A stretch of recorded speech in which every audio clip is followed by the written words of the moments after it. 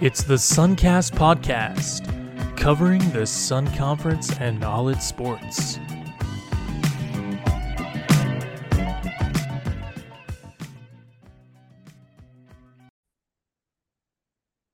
What's up, Suncast Nation? It's your boy Manny here, and gonna give you some Sun Conference hoops recap and preview, as well as a jam-packed Suncast episode. We're also going to have Reagan and Steve talking about some Sun Conference baseball as the season is getting underway here. A lot of teams in their kind of road trips right now, but like I said, I'm focusing right now on some Sun Conference basketball because I said it in the episode that came out Tuesday when I recorded.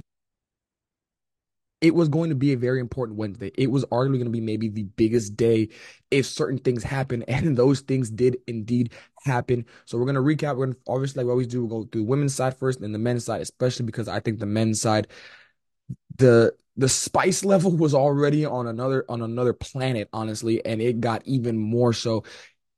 Definitely in for a treat on that one, I will say. But like we always do, and especially at this time of the year, I'm going to always recap the standings as we stand today. Again, I'm recording this Friday night, so we'll be coming out Saturday morning, starting your guys off, starting your weekend off with a good dose of Suncast.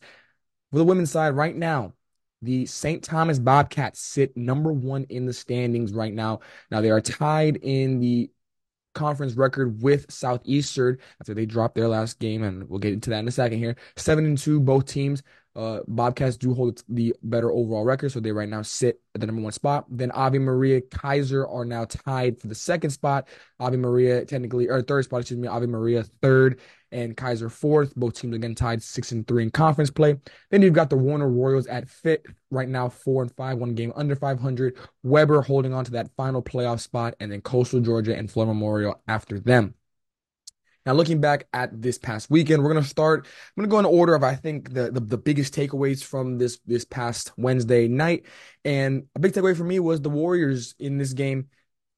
I like the way that they played. Obviously, a nail biter in overtime. Only 3-point difference between them and the Coastal Georgia Mariners, 89-86.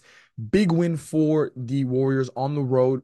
Samantha Pacheco, definition of a workhorse, 45 minutes, 5 rebounds, 8 assists, 22 points to lead her team. One of four other players to score in double figure scoring, all of them the starters. Big display there. And the biggest takeaway is that if this is the type of offense they're going to continue to have, and obviously some people might say, oh, well, they had extra time or what it might be. Yeah, but at the same time, that even goes more to what I'm about to say. This offense has a possibility of continuing to be pretty solid. I know you don't have Jada Burgess, and that's a big loss. But if you're able to have 5 players flirting with double-digit figure scorings, Samantha Pacheco is going to do what she does. 7 of 17 shooting, 7 of 10 from the free throw line. She's going to be a very efficient player. I mean, 0 turnovers in 45 minutes is unbelievable. The biggest thing with them is obviously going to be keeping the offensive load as a whole, not so much focused on one player. Players like Gonclaves, Little, Clopis, they're going to have to definitely step in. Ross as well. I think that's going to be the biggest takeaway right now for this Weber team as they, again, hold on to that final spot. And while it's looking as they're going to be the final team in the playoffs right now, they do still have a chance of moving up. And if you can move up even one spot, sometimes that could be very good for not just the seeding wise, the playoffs, all, but your confidence, your mentality. And to understand that we got in there pretty safely, I think is a big thing for them heading into the postseason. For Coastal, I said that I thought their best game of the season was against the Bobcats last Saturday. I stand corrected. This might be their best game because you have 86 points. You have 3 quarters where you score 20 or more points. I think that they're turning a corner. It's just obviously timing is not on their side right now. They definitely need to start stringing together some games. The biggest thing for me is if their shooting can step up. I mean, 44% from the field is really good, but 33% from the 3-point line, it can be a little dicey. And then 50% from the free throw line, 11 to 22, that's really going to hurt you in a lot of these games. Their margin of error is very small, but again, they still have a chance. It's just not in their it's not in their hands, their destiny right now, which is a tough place to be, but you can only do what you can control, and that's go out there and try and win as many games as possible and give yourself the best chance. With that, we're going to move on to another team, another game that I thought was very good because, again, I did have the Gyrenes winning, but I knew it was going to be a scrappy one. I knew that the Royals were going to come in and give them, they've been playing the best basketball, I think, of the season right now. You go on the road and you only lose by 8. I was keeping track of that game for the most part, and it was always close. It never got too high. It never felt like it was getting too far away from the Royals. And, you credit the fact that they had 5 starters in double figure scoring as well, with Watson, Gerardo, Francis, Logan, and Edwards. They all played 30 plus minutes. The biggest thing with the Royals is the fact of depth. How deep are they going to be able to go? Because when you've got your starter that played the least minutes, it was Courtney Long at 31. And then you've got 34, 36, 38, 37. It's a lot, and credit them that that's how they've been winning games. So obviously, if it ain't broke, don't fix it. But that's gonna obviously be the biggest thing when you go into playoffs. And of course, playoff rotations are gonna shrink. That's normal. But you still want to see how deep they can go if it's 6, 7, because that could be the difference in these games. You look at the Gyrenes, they again continue to hold that top end of the middle right now in the middle of the pack, with Maria Coleman a big reason for that. 16 points, 5 rebounds, 4 of 8 shooting, just another efficient player in the conference right now. Shahan also chipped in 13, along with Humphreys, a 12 and 7 game for her. Then off the bench, you have Santacor and Smith with 13 and 12 respectively. I like how the Gyrenes are playing. They're playing very good basketball. They're kind of on the opposite end of the Royals in the sense that they will play a lot of players, even if it's only for a minute. They are not scared to go deep into that bench, and that can always be a plus again, because when you go into playoffs, you never know if that player that's deep in the rotation, deep in the bench, could be the one that chips in 10 points. 13 points, 12 points by some bench players could be the difference in a close win or even a close loss. So, you see the Gyrene depth there. For me, I think, again, it's just a lot of continuing to play the way they've been playing right now, and just at the end of the day, winning games. You can do everything right. Sometimes you just don't end up with the result you want, and it's definitely a part of basketball. It's something that can get on a lot of people's nerves and be frustrating, but that's just kind of where they're at right now. They need to understand that, they control their own destiny. We talked about the standings before I got into these reviews. They still have a chance to host. Now, it's gonna take some big wins for them for sure, but it's still there. It's still there for pretty much all 4 of those teams that I talked about in the top 4. So each matchup is going to be very, very important. And speaking of very, very important, I thought this one by the Bobcats and Lions was an important one because I really wanted to see where the Bobcats were at. Obviously, again, the Lions, they're coming together. They're getting some players back. They're putting in good work. And this game, to me, you know, biggest thing is the fact that the Bobcats allowed the Lions to shoot 22 free throws, and to the credit of the Lions, they made 18. That is honestly where this game stuck through the entire 4 quarters. The Bobcats won every quarter except the final one. They lost down by 1. Final score was 61-49. And so it's a very good win for the Bobcats. But if you watch that game, there were some moments where they were a little just not hitting on all cylinders, and it's kind of interesting to say that when you have Sophie Van Dyke, who goes for a double-double, 14-11. You've got Marta Franco, who 5 points, 11 rebounds. But then you look at the turnovers, 23 turnovers. That ties a season high for them in that department. And it's just, if you do that against a lot of other teams in this conference, you are not going to win basketball games. It's just that simple. Now, when you out rebound your opponent 49, 39, 31, it does help in kind of fighting back against that turnover margin. Because even though the Bobcats had 23, they did force 17. That's what the Bobcats do. They are able to force a lot of live ball turnovers. The 17 turnovers for the Lions, 11 of them were steals by the Bobcats. So that allowed them to feed their transition game. Biggest thing is, again, I need to see the Bobcats, shooting the ball a little bit better. 39% on some good looks. And that's the thing. It's the fact that they're getting good looks and just not going in right now. So they're going to start falling. And when they do start falling, it's going to be a very scary thing for the Bobcats, because that defense is going to stay like where it's been, if not get better. The rebounding has honestly come together. I credit Van Dyke and Paige McDonald for being able to be present, especially in the interior. 5 blocks for the team, all 5 between the 2 post players. So I like the way the Bobcats are playing. I'm going to be very curious for, if you guys are listening to this Saturday morning, for this afternoon's matchup with the Royals, which we'll get into in a little bit later. And then we go to, again, I said I was going to go in order of how important, or how much of an effect I think these games had on the overall conference. And this one, hands down, had the biggest effect. Why? Because again, it affects the playoff seedings. Because the Kaiser Seahawks were able to beat the Southeastern Fire at home, that really switched up a lot of things in this conference. the Kaiser Seahawks may be the best team on the women's side, maybe the best team at home sometimes because I know there are not, a lot of people who might agree with me or might understand that they're up there. Maybe they're not the best, but they are definitely up there. We talk about home field advantage, home court advantage.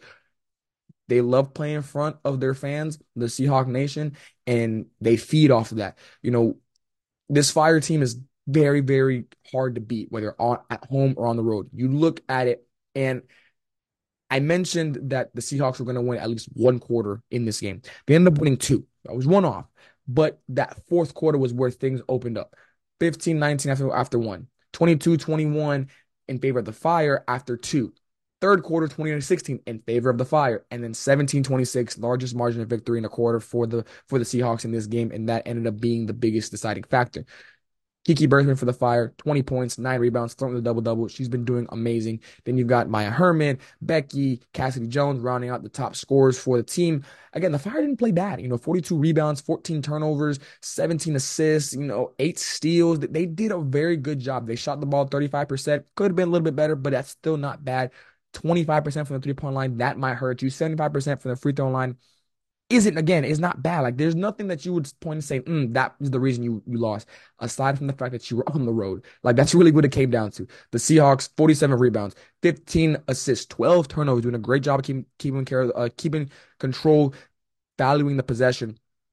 And again, free throws. They lead the conference, I believe, right now in free throw attempts, free throw makes. I even think 18 of 24. That's going to be very hard to come by.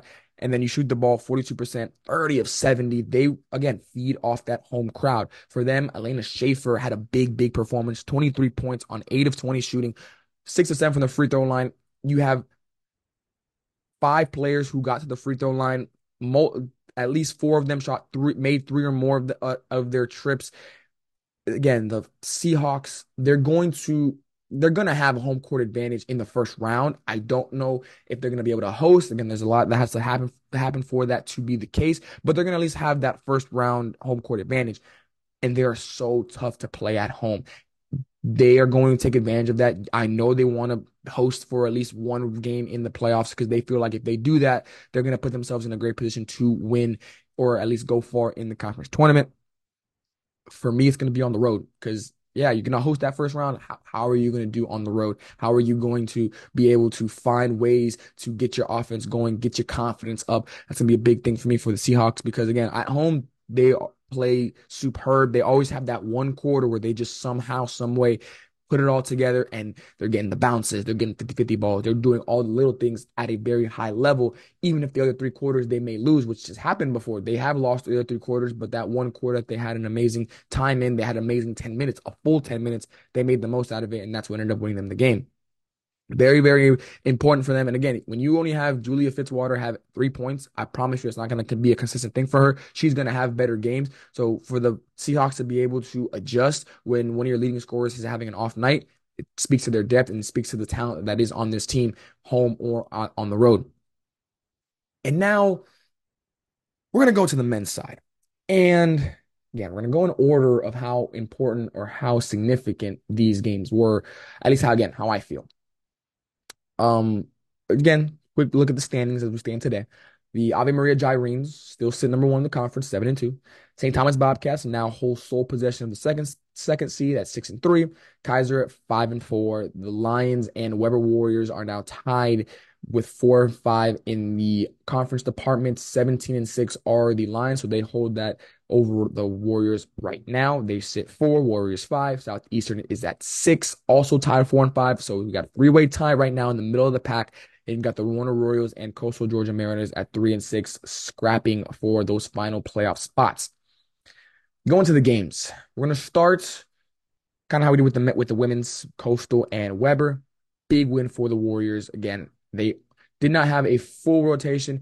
Tyler Nesby was not in this game, but again, Eden Holtz, 38 minutes, almost another 40-minute performance, 24 points, 8 assists, 3 rebounds on 8 of 18 shooting, 3 of 7 from the three-point line, 5 of 7 from the free throw line.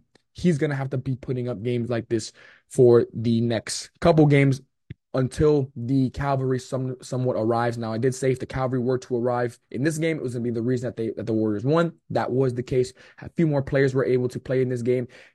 players logging heavy minutes. Three of the five starters had 30 plus minutes. One actually had another one had 29, so you can throw them in that department as well. So the Warriors, they're they're finding ways to win, and that's very important at this time of the year. How long it can last, I don't know. I do think they have good momentum. I do think that they're playing very good basketball right now. You have a game where you only have 12 turnovers. Compare that to the Mariners 13. Again, you're able to keep that relatively low. You don't get too badly out rebounded, still lose that department 35-29. I think that's going to be important for them. I think they need to rebound the basketball to really give themselves a good chance of winning basketball games as we get into the meat of their conference slate, or second round of it, I should say. Meanwhile, for the Mariners, I knew that it was going to be a close game. Like 1 point, you can't get much closer than that. Overtime, I believe I even called that it was going to be an extra overtime, an extra game, extra basketball in this game. They're another team. I would love if we could have all 8 teams on the men's side be in the conference tournament because I think it'd be great basketball in every matchup, no matter what the matchups are. Fortunately, that's not the case. So there are going to be there are going to be 2 teams in this conference this year who do not make the tournament that you could easily have seen them make the tournament. And Coastal right now, sadly, feels like one of those teams. They're really talented. They play very well. It's just sometimes you fall short. And again, this is a game where you fell short. 1 point was the difference. You had Nick Giles go for 25-6. You had Sally Wilson, 18, 5-3. You then also had Kaden MacArthur with 17. You had Leighton Venn with 8 points and 14 rebounds. I mean, you did everything you could. You did everything you could. It comes down to just sometimes it not being your night because I'm looking at the stats and there's really nothing you can point to and say, maybe this would have been better. Maybe this would have been better. I mean, always look at turnovers. Technically they lost the turnover battle by 1, and you might say, well, it was 1 possession. But yeah, but that 1 possession could be the difference between you losing by 1 and winning by 1. So again, that's pretty much the only thing you could really say. There's not too much to take away from this. It's just a situation where two good teams played. One had to win, one had to lose. Tough for that one that lost. Could be a really good thing for the one that won. I will say, I love the way they've been forcing the ball inside, 38 points in this game compared to the 24 from the Warriors. The other thing I will say, if you're able to force 5 steals, you're going to have to try and get as many points off those turnovers as possible. Mariners only got 9. Meanwhile, the Warriors got 20. Take away 20 points on turnovers, live ball turnovers. That can be something that you definitely want to change up as the season continues. Because again, we only got 5 games left, I believe. So every possession is going to be valued. Every possession is important. Every quarter is important. Every game is like, I don't know how much more we can really stress it. Now you also look at the Warriors, look at the shooting for them. That's where I say sometimes it's just not your night. And clearly it was the Warriors' night. 50% from the field, 51% from three, 56% from the free throw line is not too good, but 9 of 16, it's definitely something I'm sure they want to have better, get that at least maybe 2 more, 3 more free throw attempts fall their way. But other than that, at least in the overtime, you shoot 83% on 5 of 6 attempts. That's going to be something that you definitely are going to be happy about. When you needed them the most, they were there. So again, it felt like the Warriors just took advantage of it. They had understood they had a good shooting night. They continued to ride it, and they're able to now put themselves in a good position. Again, how much better it can be, it's up to them. Again, up to some other teams in the conference and their outcomes. But I like the way the Warriors are trending. How long the momentum will last is the question. Now we switch it over to Kaiser Southeastern, and it feels like a lot of these teams that were kind of struggling at the beginning of the season. I think Southeastern offensively had some hiccups to really, or some bumps, I should say, to really get over. They've gotten over it. They've been doing very well offensively. I like the way they've been moving. 78-76, though, was the loss for them as the Seahawks were able to protect home court advantage. Check that home court. For the Fire, Reggie Mesidor, 22 points. Sean Shore, 16 points, but that was it. No other players in the double-digit department for them. That's going to be tough. I think we've gotten to that point where, and I said, I believe at the beginning of the year, you're going to have about 3 players in double-figure scoring, even if it's only 10 points.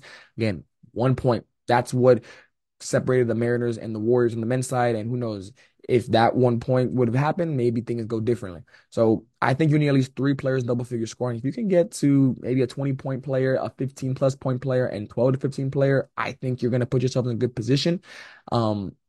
For the Southeastern Fire, you had two players with 9 points, one with eight, another with seven. So it's like you were there and just couldn't get over it. And it was tough because on the other side, for the Seahawks, you had four players double figure scoring. You had Vincent with 20 and 14, typical for him. You had Justin Nicholson, who I really like, 18 points for him.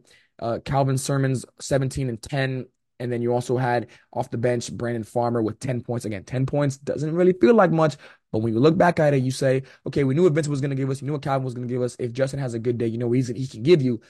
Didn't bank on Brandon going for 10 points off the bench. Those are the type of players, those are the type of performances that could really sway things, not just now, but in postseason time. You also see and understand that if you are playing against Kaiser Seahawks, you're going to have to rebound the basketball at a very good clip. 30 rebounds is not bad for the Fire, but 44 for the Seahawks. Again, 14 from Vincent. That's the biggest thing right there. You also had 9 from Jonathan Paul and then 7 from Farmer off the bench. It's hard to keep them off the glass. You have to try and find a way to do it because they do it on defense and on offense. 23 offensive rebounds, second chance points, 18 for the Seahawks, and then 32 paint points. It's just they do it all. The offensive rebounding, I would say, is definitely a part of their offense. They have a shot, and that's why they get a lot of shots up. They want to try and crash that offensive glass as much as possible. So you definitely have to try and keep them off the board. Unfortunately, even though the Fire shot 50% from the field and from the 3-point line, and then 70% from the free throw line, just wasn't enough to overcome the inside presence that the Seahawks are going to have on a night to night basis, pretty much. And now we go over to one that I really thought I had. I called it. Another one that I said for sure. I know I remember saying that this was going to be extra time because of the way these two teams played last time. Warner Royals, Ave Maria Gyrenes. Warner did it at home, almost got it, just fell short in overtime. Same thing happens here. The Gyrenes hosting the Royals tied after 40 minutes. After another 5, it was the Gyrenes who came away with a 2-point victory, 90-92. Just like the Mariners, I'm hesitant to say the Royals, excuse me, are not going to make the playoffs because something tells me by the way they're playing, and they played in so many close games. I do feel like eventually it's going to sway in their favor. They've gotten some close victories, but they've also had, I feel like, a lot more close losses. So I definitely think it's going to even out a little bit here, and I think that I just trust it a little bit more from them. 21 points for Blaze, 18 for Jamal Nurse, 15 for Logan West with 12 rebounds. Then you also have Christian Nurse off the bench, 14 points, 11 rebounds. They're coming together. They're another team that I like the way they've been playing, similar to the women's side for the Royals. I think they're playing their best basketball right now. And some of these games are just not going to go their way. It's unfortunate, but they continue on this trajectory again. They're 3-6 now. I think they have the best chance of the two teams that are looking out right now to get in. Big part of that because I wonder who is in right now that's going to fall out, and which we'll get to that in a minute. Overall, though, I like the way the Royals are playing. 45 rebounds, 12 assists. Like to see the ball move a little bit more, but again, not bad in that department. 14 turnovers, 10 steals. Again, another team that's very good at playing defense, mucking it up, playing at their pace. But at the same breath, even though they can play slow, they have players like Blaze Darling who love to run, who love to go up and down. Logan West is not scared of running up and down that court as a post player, as a post presence to rim run and be a threat in that facet. So I definitely like. That's why I say for some reason I just really like the way that they're moving right now. They just again have to start trying to put victories together to really give themselves the best chance possible. It's hard to do that against the Gyrenes, though. 92 points, again, 2-point victory for them. And you have, like I mentioned, 4 players in double figure scoring, similar to the Royals, just that this time the Gyrenes had 2 20-point scores in Miles Montecourt and Jalen White, 25 and 20 respectively. You also had 8 assists from White. That's a good sign for him as he actually came off the bench this game. Then you also Jack Watkins and Michael Klenkus, 12 and 11. Gyrenes do what the Gyrenes do. You get up 36 3-pointers, 14 of them fall. It's going to be a good enough clip for you at 38%. 31 for 72 over in the field. That's 43%. So again, up with the Gyrenes task. Not very characteristically of them shoot 57% from the field. Understandable, though. Still not a bad department when you shoot 28. Definitely, though, I'm sure coach wants that one to get at least 20 at 28. Definitely don't want to leave free ones at the line. Again, I would say that's one of the most basic things when you talk about winning basketball games at any level. Free throws, because when you get there, first of all, you got to get there. And when you do get there, you got to make the most out of it. 49 bench points. We talk about depth. I think the Gyrenes' depth has always been the biggest thing for them. Again, when you have Montecourt and White who are able to come off the bench, play almost 30 minutes each, and then put up combined 45 points, it's That's 45 of the 49 bench points. So you see what I'm talking about when I say that the depth is big for them. That's something that they're going to rely on, I feel like, because offensively they can go very deep. Defensively is where, again, that's been the thing with them. How are they going to be able to guard when you give 90 to the Royals? Even though, again, I like how the Royals are playing, I don't know how that's going to be able to translate into the playoffs, if that makes sense. I think playoff basketball is a lot different. I think playoff basketball, you really hone in, you really lock in, and I want to see the defense get better. I do think they can. I honestly believe the Gyreans, if they're averaging 90 points per game, obviously they're going to be hard to beat. But something tells me I feel like if they average 90 plus, they're almost more liable to get snuck up on because I feel like the other team is also going to get somewhere in that range because we've seen it happen in the past. If they're averaging between 80 and 85, though, I don't know why I feel like that number is very good because it lets me know that the Gyrenes were playing defense as well. So I think that's where they're going to obviously be most dangerous, offensively dangerous. Obviously, the more points you get, they've been flirting with 90 plus all year. It's definitely not a bad thing to have. It's just me kind of thinking about how I think the season is going to finish out. And I mentioned before, depending on how this game went, I would that peak too early take is in the bag. It's still there. The zipper was not closed because again, you give up 90 to the Royals. No, again, the Royals are a very good team. They're a very good offensive team. We've seen them put up 90 plus. We've seen this matchup be a little bit of a thorn in Jamee's side twice now. Could be also a playoff preview. Just throwing that out there. I still think the Gyreans had to because they were at home. I kind of expected this to be a little bit more wide open. So that's why I'm still kind of understanding. These next few games, this next game could be again something on the horizon. I'm like, am I gonna? Are we gonna say that they peaked too early? I don't think they did. I still think that they're even if they quote unquote peaked too early, I think they can hold it long enough to get to the tournament. But we'll see once that time gets there. And now I think that I've been doing a pretty decent job, at being as unbiased as possible. Everybody knows, I'm a Bobcat fan. I'm a Bobcat first on conference always. But at the same time, I'm not going to sugarcoat and I'm not gonna, not call it how I see it. I'm gonna keep it 100. That's what I'm gonna do because that's what I'm supposed to. That is my job, and I want to be transparent as possible. I'm gonna give you guys my opinion. With that being said, I haven't really shown my navy and white at all this season,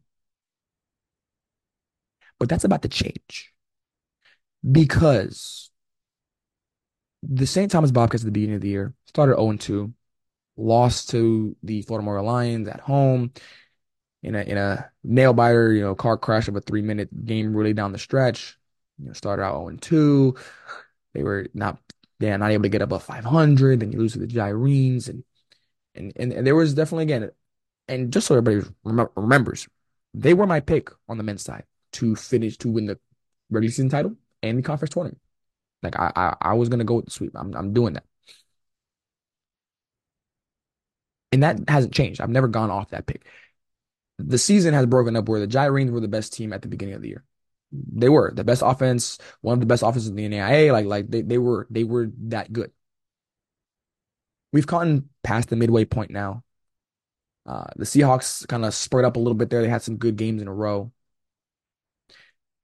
But ladies and gentlemen, the St. Thomas Bobcats are playing the best basketball of anybody right now in the conference. They are. They are now on a 4-game winning streak. They have handled business the way they're supposed to. The Bobcats are back. The Bobcats, I'm not going to say back. The Bobcats are here. Because I'll be honest with you, and I'm fairly safe to say that they will agree with this. They never got here. Again, you lose to the Mariners at home or on the road, you lose to the Lions, two of your games that you just didn't play that well in, is flat out. Against the Royals when they won their first game in the conference, I still think they felt like they could have played better. But now, this team has figured it out, and they are looking as dangerous as ever. You go into the Lions Den, the number 17 team in the nation. They obviously feed off the crowd. I've said it before, I'll say it again. Florida Memorial Lions, a lot goes into their offense, but the main thing they are at the core is an energy team. They feed off highlight plays. They feed off their home crowd. They do a very good job of it. So there's some teams out there that just can't do that. They can't do that, or they can't do it at such a high level. The Lions can. And I was there for that game. I watched the game. I watched the entire 40 minutes. It was I said it before on the preview show. It was gonna be a car crash of just nonstop action. And that's what it was. That's what it was. And I credit both the Bobcat fans that came out and the Lions fans for creating that environment. It was a playoff atmosphere. Like that's what it was. That's what it was. Back and forth to start the game. And then I'll be honest with you, the Lions threw the first clear punch. The first run came from the Lions. They came from the Lions. They were up by 11. I believe the largest lead for the Lions was actually gonna get that number for you guys right here because I want to be yes, it was 11. I knew it was 11, but I wanted to make sure it was 11. That was the largest lead for the Bobcat for the Lions, excuse me. And I saw that and I thought to myself, okay, how are you going to respond? What are you going to do in these next that the final time that 11-point run was at 8:38 in the first half.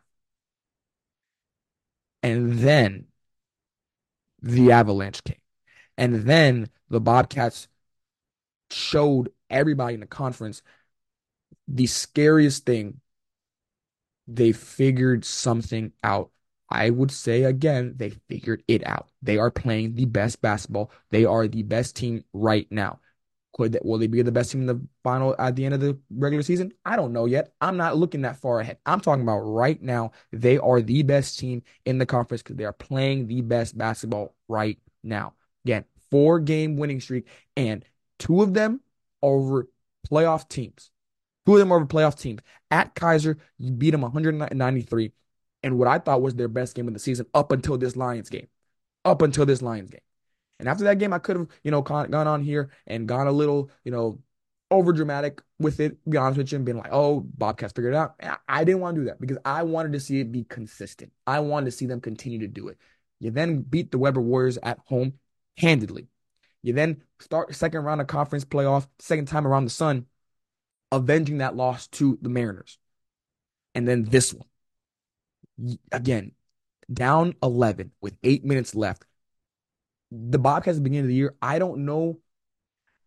I'm not going to say I don't know if they come back because I feel like they would have come back and made it a game, but I don't know if they would have come back the way they did and how fast they did. When I tell you that I blinked and the Bobcats had tied the game up, I remember the sequence like it was yesterday. It was 11 points, and here comes a Jordan Hernandez three. Here comes a Curious one dunk. Multiple technical fouls by the Lions, which they pretty much put themselves in a tough position with that. And then a Jordan Hernandez and one. And before you know it, the Bobcats had tied the game and then took the lead back. This team, again, they're playing the best because I see what Coach Pat and the staff envisioned at the beginning of the year. And I think the best way or the best person that can summarize this is actually Josh Taylor in this specific game. Because I think it was his best game and his worst game of the season. And I'm going to explain why. For 32 minutes, it was the worst game of the season. That's what it was. He had 4 fouls. He wasn't able to get any type of offense going. It just didn't look, it wasn't working for him. It was an off night. It happens. It happens. He's been playing tremendous. You're going to have an off night. It happens. But for 8 minutes,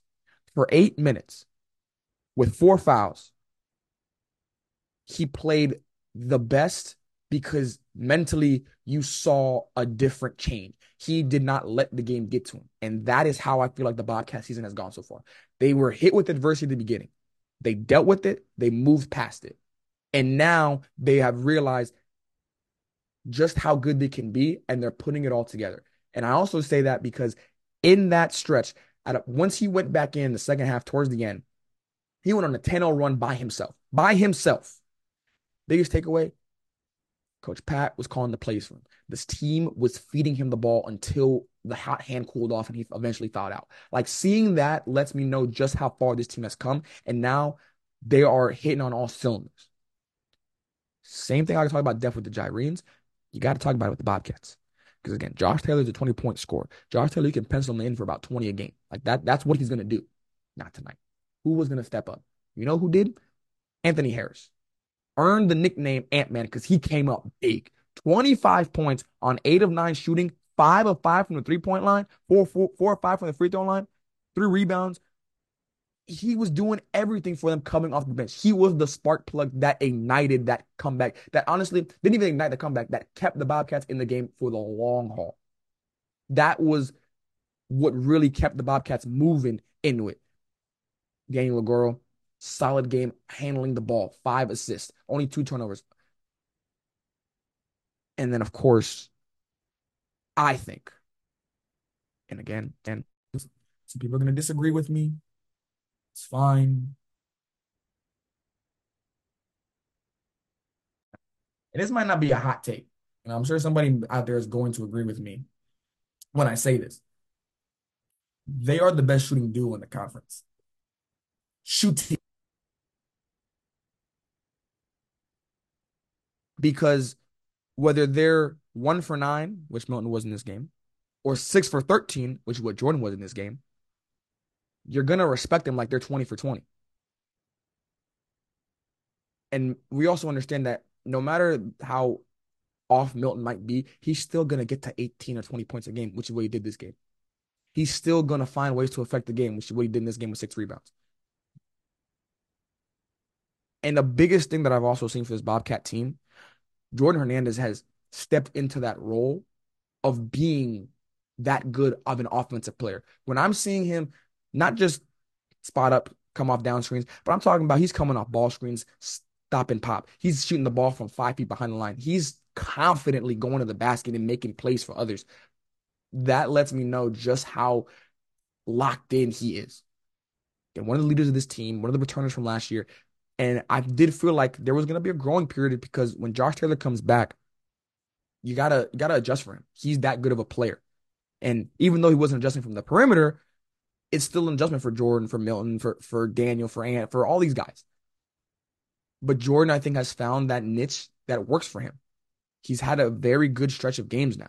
He's had a very good aggressive mindset that I think is very important for them to be successful.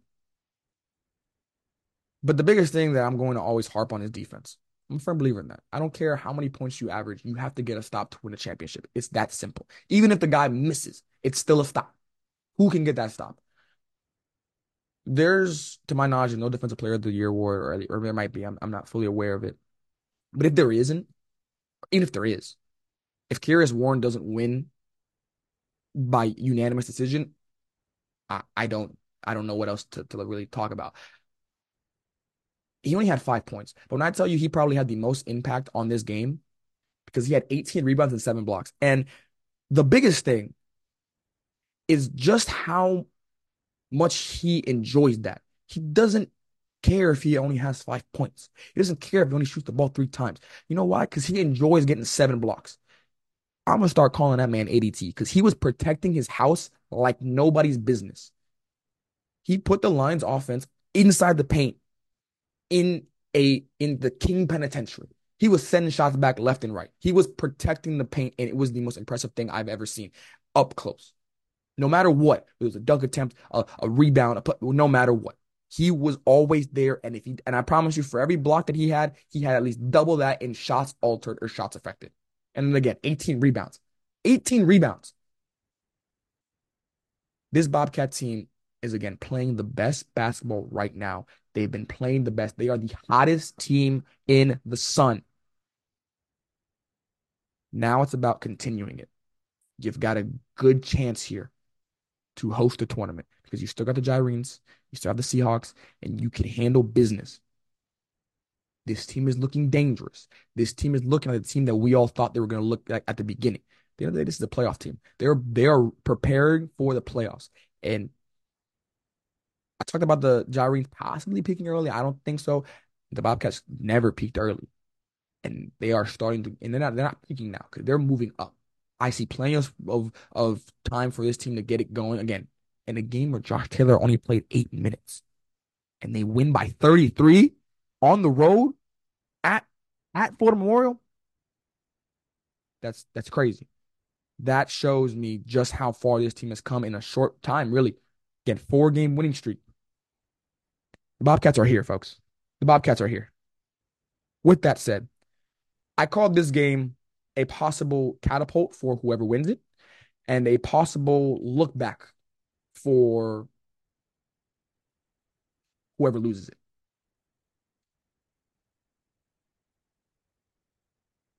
The Lions, it was a tough game. It was a tough game. You only had one player scoring double figures. That's Darius Ward. Again, they threw the first punch. They threw the first punch and they did everything they could. They mucked it up. 41 rebounds. There was only a 2 rebound margin. They were able to take advantage of the Bobcats getting in foul trouble early. 16 of 25 for them, but to shoot 19 of 64 from the field, 3 of 17 from three, 29% from the field, 29%, 17 from the 3-point line. And then, like I mentioned before, the technical fouls. You had 3 players with a technical foul and 2 that were given to the team in general. It's just not how it's gonna be done against anybody. You're giving them free points. And again, the Bobcats were shot 40 free throws. They were 28 for 40. That is where the game became a 30-point blowout. That is where the Bobcats took advantage. You cannot give anybody in this conference 40 attempts from the free throw line. It's just not going to work. And especially a team that's got, again, Jordan Hernandez and Milton Matthews and Daniel Agoro and Anthony Harris, only who all shot a combined, quick math right here, 23 free throws between the three of them. Between the three of them alone. That's just not going to work. This is not, I've talked about the peaked early game. Reagan's talked about the panic button for the Warriors certain times this year. I don't think the panic button is in play for the Lions, but I am a little concerned because you haven't been really playing the best basketball of the recents. I feel like they're on the opposite end of the spectrum in Miami Gardens because you had the big win against the Gyrenes. That was huge, huge. I thought, oh, could the Lions have figured something out? But then you start losing games that I just don't know what to make of them. Yeah, you beat the Royals, but it was 84-75, wasn't the best game. You then before that, you lose to the Seahawks by 4. And before that, you beat the Fire, but only by 9. And before that, you lose to the Warriors. So now so again, you lose to the Warriors, you lose to the Seahawks, lose to the Bobcats. You're now 2-3 in your last 5. Again, I've been keeping 100 all year, and I'm going to keep it 100. It's getting that time. You got to figure it out. Could this have just been an off night? Absolutely. But just like everybody's entitled to an off night, there's some nights you just can't afford to have an off night. And this was one of them. You can have an off night next game. You can have an off night game after that. But against your rival, against the team that you knew the Bobcats were coming into the Lions' den to try and avenge that loss that they had at the beginning of the year. You knew it. If you wanted to really send a message and say that, yeah, we might have been struggling, playing 500 in the last 4 or what it might be, but we're here. We got it. Don't worry about it. You come out and at least if you lose this game, you cannot lose by 33 points. You just can't. You just can't. Still plenty of season left. The Lions are still in the playoff hunt. They're still going to be one of the teams to look out for in the conference tournament. This is again, the panic button is nowhere in sight, but I know where it is. There's plenty of teams actually that I know where the panic button is. Because put in perspective, there's going to be a team who loses in the first round who shouldn't have lost. There's going to be a team who makes it to the second round who some people thought wasn't going to make it to the second round. Like that's going to happen. There's going to be some upsets in this playoff that I know me, I'm not ready for it. Reagan's not ready for it. I don't even know if you guys are ready for it. This is going to be a very fun Saturday afternoon because I've definitely ran longer with these reviews because again, I definitely wanted to give time to certain aspects of it. So I'm going to try to keep these previews as short and quick as possible. For the women's side, Ave Kaiser, talk about a big one. That's my game of the day for the women's side. Winner of that takes sole control of the third seed. Yeah. I'm going to go with, oh, this will be a tough one for me. I'm going to go with the Gyrenes because I want to see the Seahawks improve just how good on the road they can be. I'm gonna go with the Gyrenes. But this could be a big game for the Seahawks if they're able to take this one on the road. Coastal Florida Memorial, big one here because one of these teams can take advantage of this game to stay in the mix for the sixth seed. I'm going to go with the Coastal Georgia Mariners because they've been on a heater the past two games, and I think that continues at home. I'm going to leave it at that. I think this is a big one for the Mariners. Then you got the Bobcats and Royals. This is an interesting one because the Bobcats, they've been playing very good. I think they can be playing better. They've been playing very good. The Royals have been playing their best basketball this season. I don't think the Bobcats have played their best yet. They've had stretches or they've had games, but I don't think they've played their best yet because I think they just have that much more or that high of a ceiling. So that's where that comes from. So they ought to be very mindful of this Royal team coming in here and trying to get an upset. Could be maybe the biggest upset of the season. I'm not gonna go that far. I think the Bobcats take care of business. I still think they need to. I think this is a need game, which is a little crazy to think, but I think it's a need game because of just what's down the pipe. And then Southeastern Weber, I'm gonna go with Southeastern. Again, the Warriors, if they can muster up some type of offense they did last game, sure, I give them a chance, puncher's chance. But this Southeastern Fire team is just it's just you're gonna need more than a puncher's chance to really do it. You're gonna need some type of off night from the Fire or some type of unbelievable night from your team. So it's gonna be a tough one for the Warriors. So that's why I got the Fire. For the men's side, I'm looking at these games, and again, I'm sticking with Ave Kaiser as the game of the day. Actually, you know what? I'm gonna switch it up. I'm gonna go close to a Florida Memorial, and this is why. This is the game that you think the Lions should win, and I have them winning. I have them winning this game. But the Coastal Georgia Mariners are not going to let it be an easy one. They are not going to go down quietly. They will come with everything in the kitchen sink because they feel like they could have had that last one. They feel like they should have had that last one. I'm sure they do. Anybody would. The Lions need this one. And I mean, they need a dominant one. They need to get that 33-point taste out their mouth. I think they will. What's the score going to be? That I don't know. But I think they'll get the dub. That's the important thing that they need right now. Back to that Kaiser Reed's game. Big one for both teams. I'm actually going to go with the Seahawks. I think the Seahawks are going to take this one from the Gyrenes. It'll be a huge one because that brings everything into play here when we talk about seeding. So the Seahawks have a chance to really throw a monkey wrench into this conference yet again.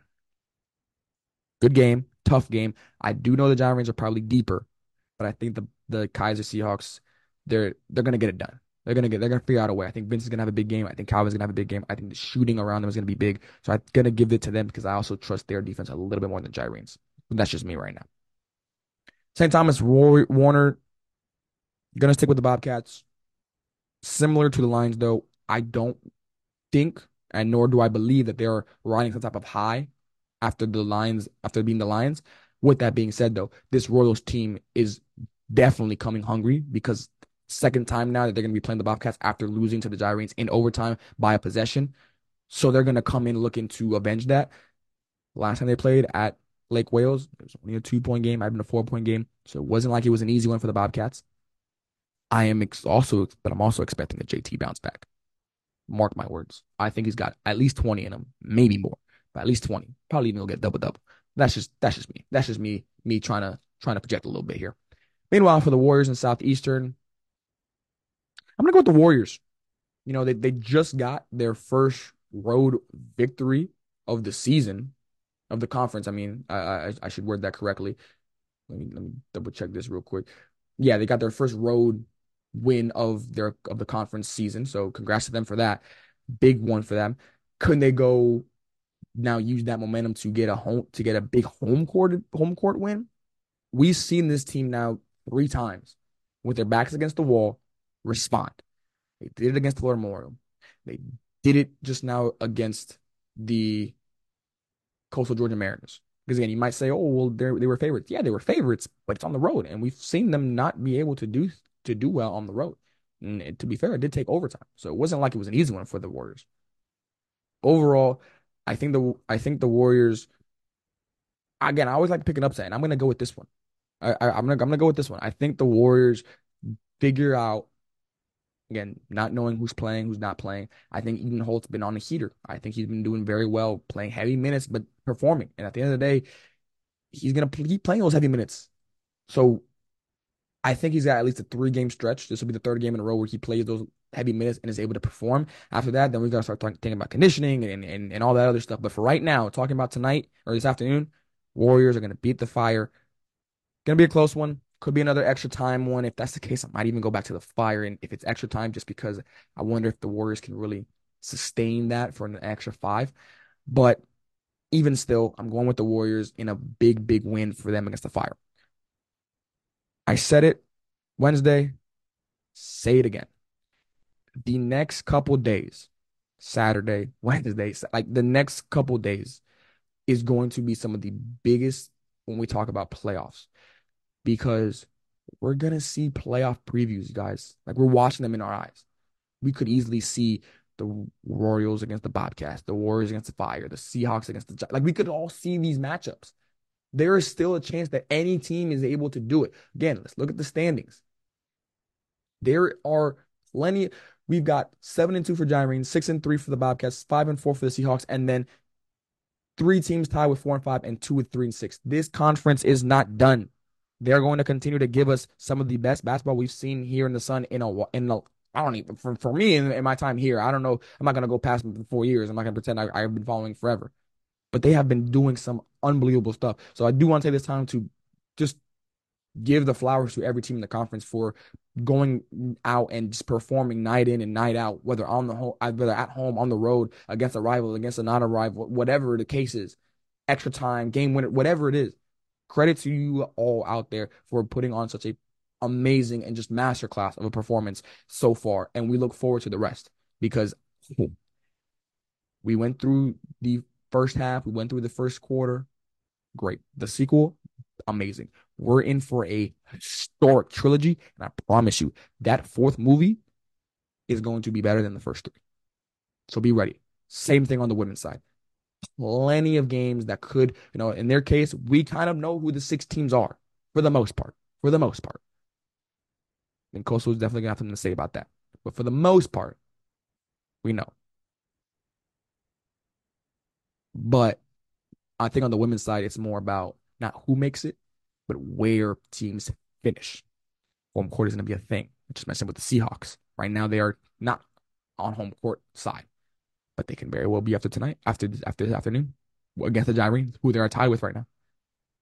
So don't get it twisted, folks. Men's, women's, whatever it is. If you can set up 3 screens, 4 screens to watch all the games, please do so. Please do so because you will not be disappointed in yourself or in your decision making for that case.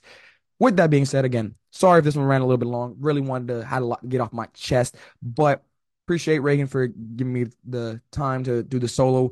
And with that, we're going to kick it over now to Reagan and Steve to talk a little bit of Sun baseball. Enjoy the game this afternoon. Enjoy all the Sun Conference action, and I'll see y'all in the next one.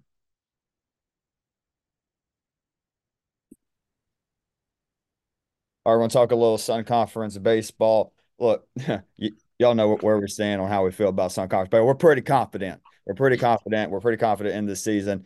Mr. Stephen Cullen, excellent, excellent. And everybody's underway. Got to be real happy with the way the conference is looking right now in some non-conference play. Yeah, no, dude. I mean, all the teams are actually looking really good right now. Southeastern's dominant, of course. Weber, the boys took 4, so that's a good look. Buzzing. Boys are buzzing. Boys are buzzing. St. Thomas didn't look bad either. I think Robin's gonna have a good year too. Oh, This is Robin, what I year there. remember a couple months ago, they had the opening round for it was soccer, football, and volleyball on the same day. I went down to St. Thomas to do coverage there, and I saw Robin. He was working at the soccer game and talking with him. I mean, he looked good. They're going to be good, and they had a really good showing out west, along with some other teams in the conference. Yeah, yeah, no, for sure. Another team that, or not another team, but another guy that stepped up this weekend. I know just kind of we're talking about it before we started recording was Gary. Gary looked really good out Yeah. west this year. But I mean that's no shocker though. I mean That's This is the same over Gary here. Laura. Come on. Come on. I mean, huge, yeah, huge day against Benue Mesa where he went 2 for 5, home run, triple. When did he get wheels like that? I Dude, I saw the triple, man, and I was dying. I was dying. That might be his first in his career. He's got a lot of home runs, a lot of hits at Southeastern, but that might be his first triple. I need to get video of that. I didn't see it on this. I was like, we sure you got triple there? But yeah, that's sick. But yeah, another guy for the Fire, dude, Josh Pagozzo. I mean, he's looking like the guy in this lineup. Of course, there's a lot of guys in the lineup, but right now, just in the first first few games for the Fire, Pagozzo, man. I mean, he's swinging the bat tremendous. Dude, he was good last year. I knew he was gonna be good this year. I mean, he's a stud, man. Like he's a quiet dude. Like, he just shows up to the field, gets his job done, does his work, and goes about his business the right way. So I'm glad he's popping off this year and getting to see like a full good season of Pagoza. That's gonna be fun. Yeah, so the only real like polls or anything that have come out as far as rankings are the NAI ball media polls. A really cool thing they're doing. They got I think like 12, 13 media members that are voting on that. All four Sun or three of the four Sun Conference teams that were in the top 25 move up. Obviously, Southeastern State won. All 12 first place votes went to them, especially after what they did out west. But Weber moved from 10 to 5. A couple of teams in that top 10 fell. So a little bit of thanks to the Fire and Ave Yeah. was all about taking care of some of those teams ahead of Weber. They moved up to 5, had Ave Maria move up to 14, and they see the biggest jump, St. Thomas moving up 25 to 17. You talked about Robbins looking good. A little bit more surefire in the pitching staff. Polo is got a strong arm and he's going to be buzzing around mid 90s. He's got to throw some more strikes. Did have a little Yeah. trouble with the walk, but first couple of games going to have that maybe a little nerves going into it. But if they can get a really strong arm, and playing against them, I always felt like they just had one or two more like strong arms. They have the lineup that could compete with Weber, Southeastern, but especially last year, and we saw in the opening round 2 years ago, they need a little bit more depth. I think they've added that. They're going to be real dangerous this year. No, 100%, man. I mean, St. Thomas, like they're like historically they've been the best team in the conference for years. I mean, I think it was my first year at Southeastern. That was the first year we ever won a series against them. So I mean, they've always been good. Like, they have a history of being good. But yeah, it's those arms. Like if they got the three more arms, that's when they could really jump from like that 17th to being a top 10 team. Yeah. Looking at another team really did well out west. Ave Maria Francesco had a really big game against Arizona Christian with 2 long balls. That guy, he knows how to pimp a swing a little bit too. I know you like. Yeah. Yeah. I love it. I love it. Nah, man, we talked about it last week about how like people kind of slept on Ave and like they went out there and they proved themselves again. Like they're not a bad ball club, dude. And they're only going to keep getting better as the season goes on. Looking at the games that I was at this weekend here in Polk County, had a little round robin style tournament. Weber and Warner, great showings against the Cumberland Phoenix. Went 6-0 against right. Yes, yeah. We 4-0. We got 2 and 4-0 against yeah. Real quick math there. It's early in the morning. Weber went 2-0. Warner went 2-0 against the Phoenix. Weber took both against Warner. Got to talk about Weber first, man. I mean, just looking at what's back from Weber, I want to start there and who's I think looks a lot better. Got to start with Tyron Milliner. I mean, Oh, that was the first name I was going to say. That was the first name I was holy going to say. dude, his swing, he had a decent swing last year, but this year looks so much better. I think he's a lot more comfortable in that DH role. Saw him at third base, made a couple good plays over there in the first game Saturday against Cumberland. I think that DH role is somewhere he can really fit in well. Dude, I mean, 2 just tanks. The first one, well, I had a little bit of hesitation in the call, but that second one, party mode. As soon as it went off it ain't bad. You start your season off 2 for 2 with 2 home runs, and then the next game the next day against Cumberland almost had 2 more. One to the warning track, and one he hit about 425 feet. But at Warner they have like that kind of holding pond, kind of like Yeah. past the foul ball. It landed well into that. We saw ripples, and we were like, he straightens that out a little bit more. That'd be 3 on the weekend. But yeah, I mean, he's certainly up for player of the week, and he has some good base knocks, couple of walks. Another guy that's back that I think is playing a version of himself that we've seen at times, but it looks more consistent. It feels more consistent with Richard Rodriguez at shortstop. Man, he's making big Yeah. plays. He made us he was part of a 6-4-3 double play, coming in middle infield, bobbled it with a funny bounce on the heel of his glove, grab, throwed to Gabby, who's playing a really good second base. Man, looking good for Weber. Newcomer wise, man, I better remember the name Ryan Riccio. Ryan Riccio, he's going to Yeah, be. I saw he popped off a little bit this week. He popped off. He had a big home run in the top of the ninth against Warner to give us a little bit of cushion there. And then, uh, you know, Now he is he a freshman or did he transfer? he's transfer. Oh gosh, where did he? I know it, but I can't think of it off the top of my head. I want to say he transferred from Daytona, but don't hold me to that. But he's a JUCO transfer, yeah. Okay, I got you. Yeah. I mean, of course, I gotta talk pitching wise. Huter looked great. I like Matthews. Dylan wasn't he had good moment. Dylan looked good. He just hung two in Cumberland. You know that Cumberland Phoenix line will do. Yeah, no, They don't yeah. miss much. Hung a couple they didn't miss, but he looked good.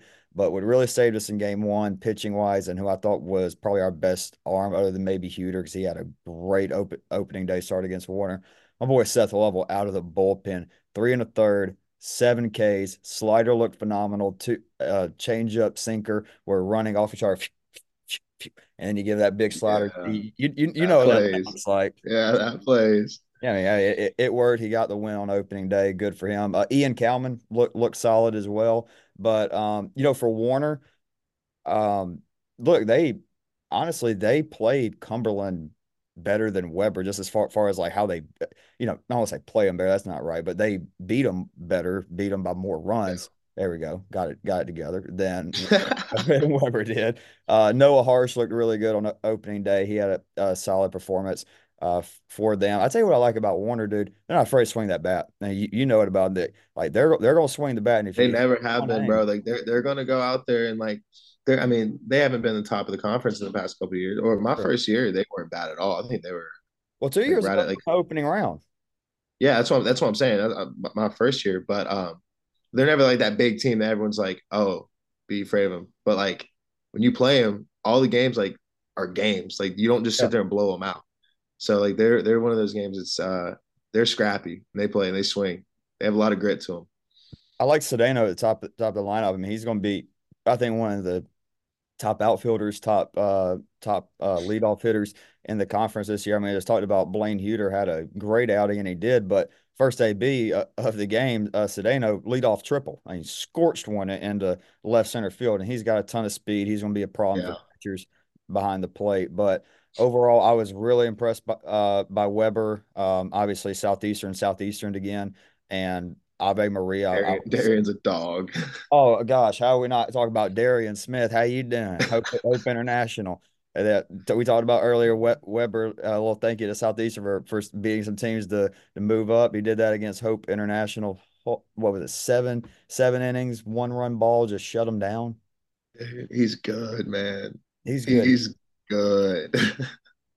Like He I mean, he was good last year too, but like you could tell he's finally kind of getting his craft all together now. Like everything's really starting to click for him, I feel like. And I feel like it's just going to keep getting better and better. Yeah, we gotta get. He's gonna be on the pod real soon. I honestly, it's just on me. I gotta reach out to him. I got and get him on. But Yeah. I think that race between him, I mean Rob too. Um, and then with the two guys at Weber and Martin and obviously Huter, but I look mostly right now just from this weekend and from what I've seen last year. I look at that race between Darian and Huter. That could be one of the best Southern Conference pitcher of the year races. We could be in line for that just early. No, it's early. Don't know how these guys will. You Super never. early, but man, like when you But got I'm two looking dudes at like it. that, Phew. yeah, when you got two dudes like that, man, it's fun to watch because like That's why I want yeah, more it's push. always fun to sit there and bang balls around the yard all day, but like games where it's like both pitchers are going head to head, everyone's locked in, like you can't beat those games. Like a 3-2 ball game, like But you come remember on. speaking of a 3-2 ball game, remember last year, one of the best games in conference last year was that game three, Weber versus Southeastern. Danny Batcher, Dylan Martin just out there Yeah, absolutely dude. shoving. I can't remember if it's Yes. been Reese that came out of the bullpen or maybe Bill after that. And then for us had Dawson Young come out, shove, and just came down that last AB. I mean, that was a phenomenal game. Yeah. I mean, dude, that game that had me on because last year I got to DH the whole time, so I got to just sit there on the edge of my seat and just watch everything happen, then go up there, about 4 times a game. But yeah, no, that game was sick, man. That was a lot of fun. I mean, I'm glad I you brought. know I know we wish it would have ended two different ways, but it was a fun game You know, and hey, I'll say this: I've consistently gotten better and staying and like keeping it very as neutral as can be.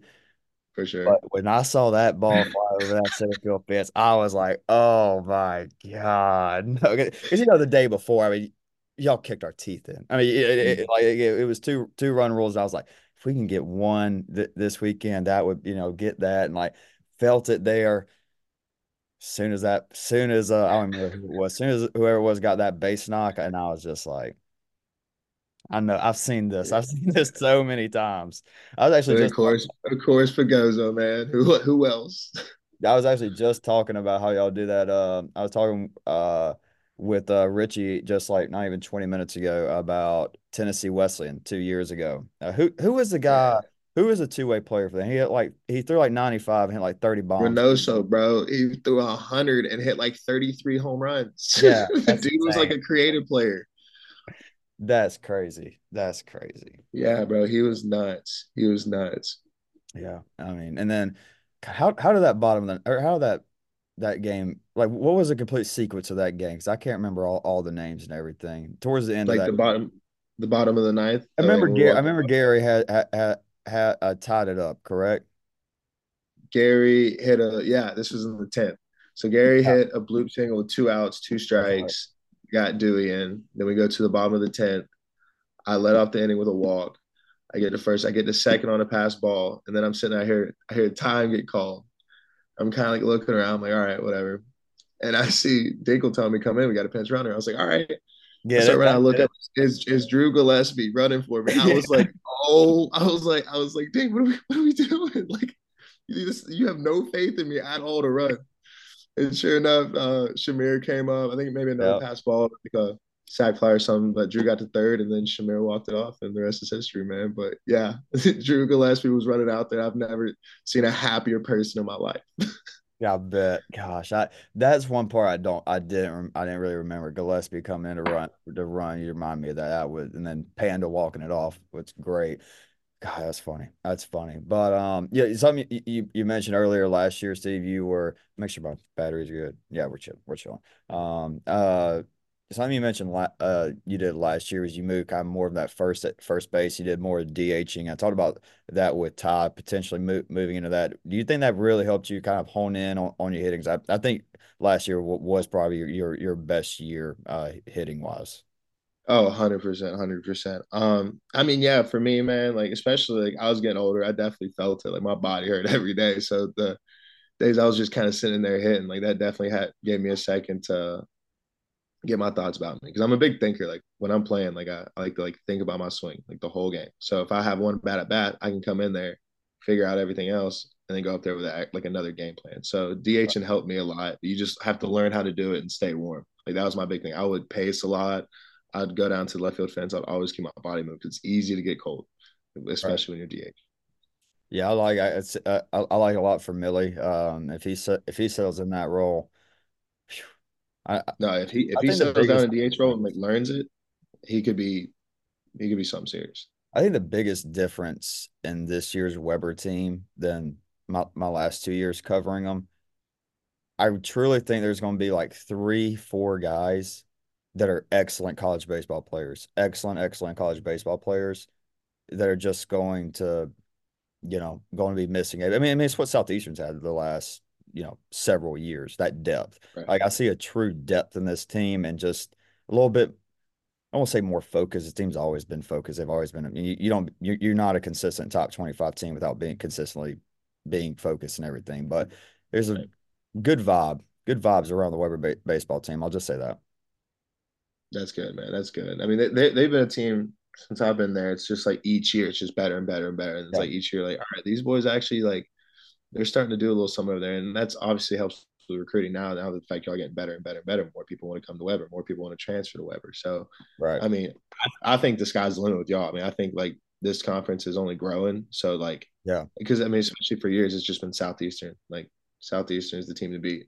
Now, if there's like a Southeastern or Weber in there, Yeah. maybe Well, in a few Thomas keep years, I going, mean, Ave yes, keep going. yeah, you had Kaiser. Kaiser had their years. St. Thomas had their years for Yeah, sure. And then Dinkle got to Southeastern and things kind of started right. shifting. Daddy didn't got there, and it was game over after that. Yeah, but no, it's crazy. As Dylan was over, we were grilling a little chicken out by the pool, and Dylan said it is kind of crazy to think about like just not being a part of those like just non-top 25 Weber teams to now showing up number 5 in a media poll. I'm like, yeah, that is crazy. That is crazy. But Yeah.